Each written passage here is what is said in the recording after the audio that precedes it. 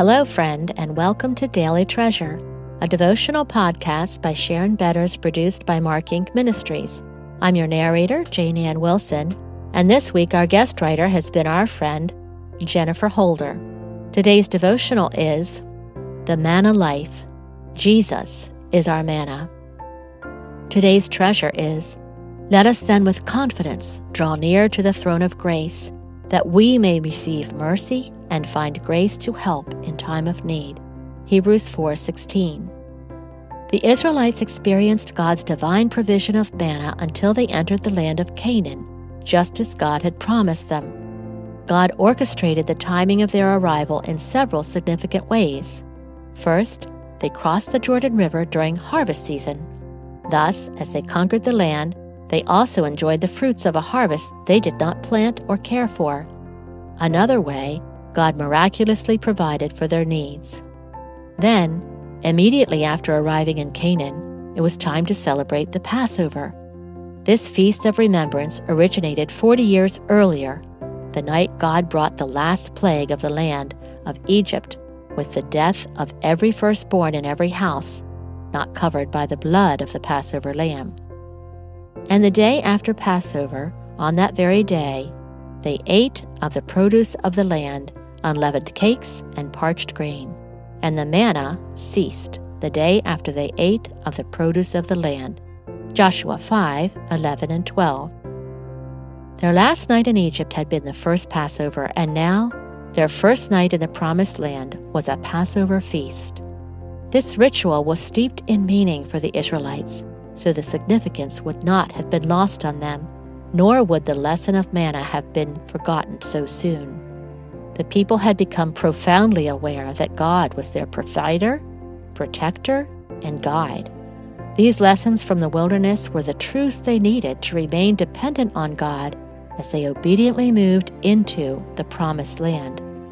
God continued to provide manna for their needs until He brought them into this new place. The provision looked different, but the lessons of manna were the foundation for the trust they would need for abundant life in their new home. The message of manna did not stop there.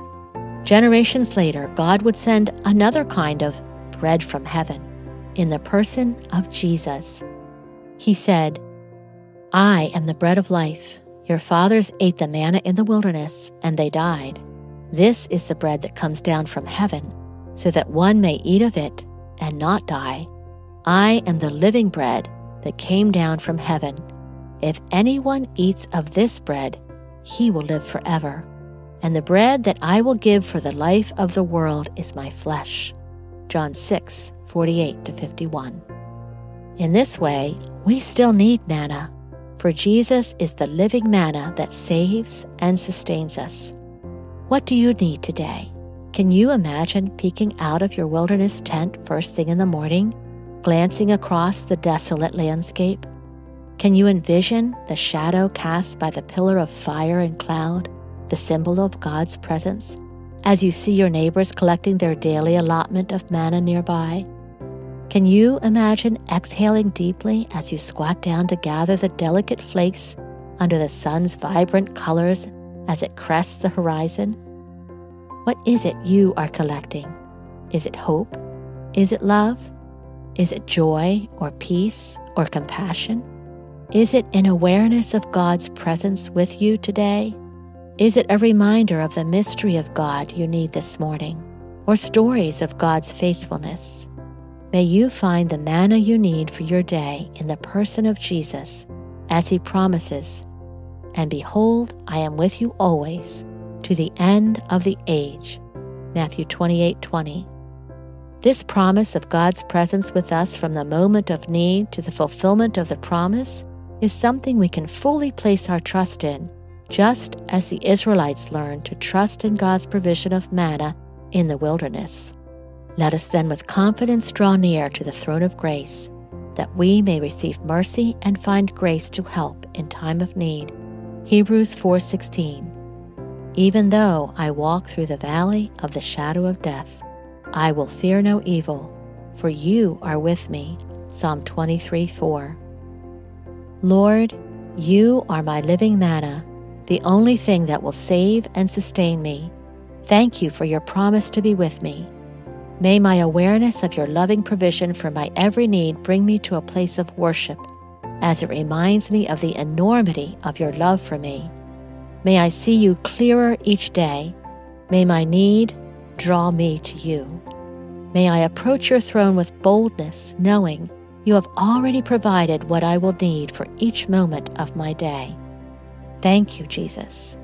Amen. Well, friends, as we're wrapping up our week with Jenny Holder, I want to express my thanks once again to Jenny for writing for Daily Treasure, and I would love for her to come back again as a guest writer, and to Jane Ann for narrating the devotionals for us this week. What a gift it is to link arms with one another as we enjoy the gifts that God has given to others, and then as we share those gifts with others. And I want to remind you about another woman that we have gotten to know through our Help and Hope podcast, and that's Barbara Giuliani. My sister Jane Ann and I had the privilege of talking with Barbara about hope for the parents of a prodigal child. That's a hard one, isn't it? A prodigal child, a child that walks away from the faith, that walks away from family.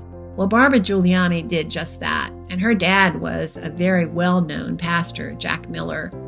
You may have heard of him. In fact, before her precious dad died, she and her dad, Barbara and her dad, wrote a book called Come Back, Barbara. It's a classic.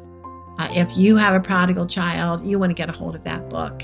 And she shares her story of how God led her back to him. But boy, she was, as some people like to say, off the rails. And I know that when our children walk away from the faith that is so precious to us, we can have all kinds of feelings of guilt and despair and regrets and shame. And we talk about that with Barbara. And she offers so much encouragement and hope. So make sure you go to helpandhopenow.org, click the Help and Hope link, and look for our conversation with Barbara Giuliani, Hope for the Parents of a Prodigal Child. I'm Sharon Betters. Thanks so much for joining us for this series, this What She Said series. And tomorrow we're going to introduce you to a new guest writer. I look forward to being with you.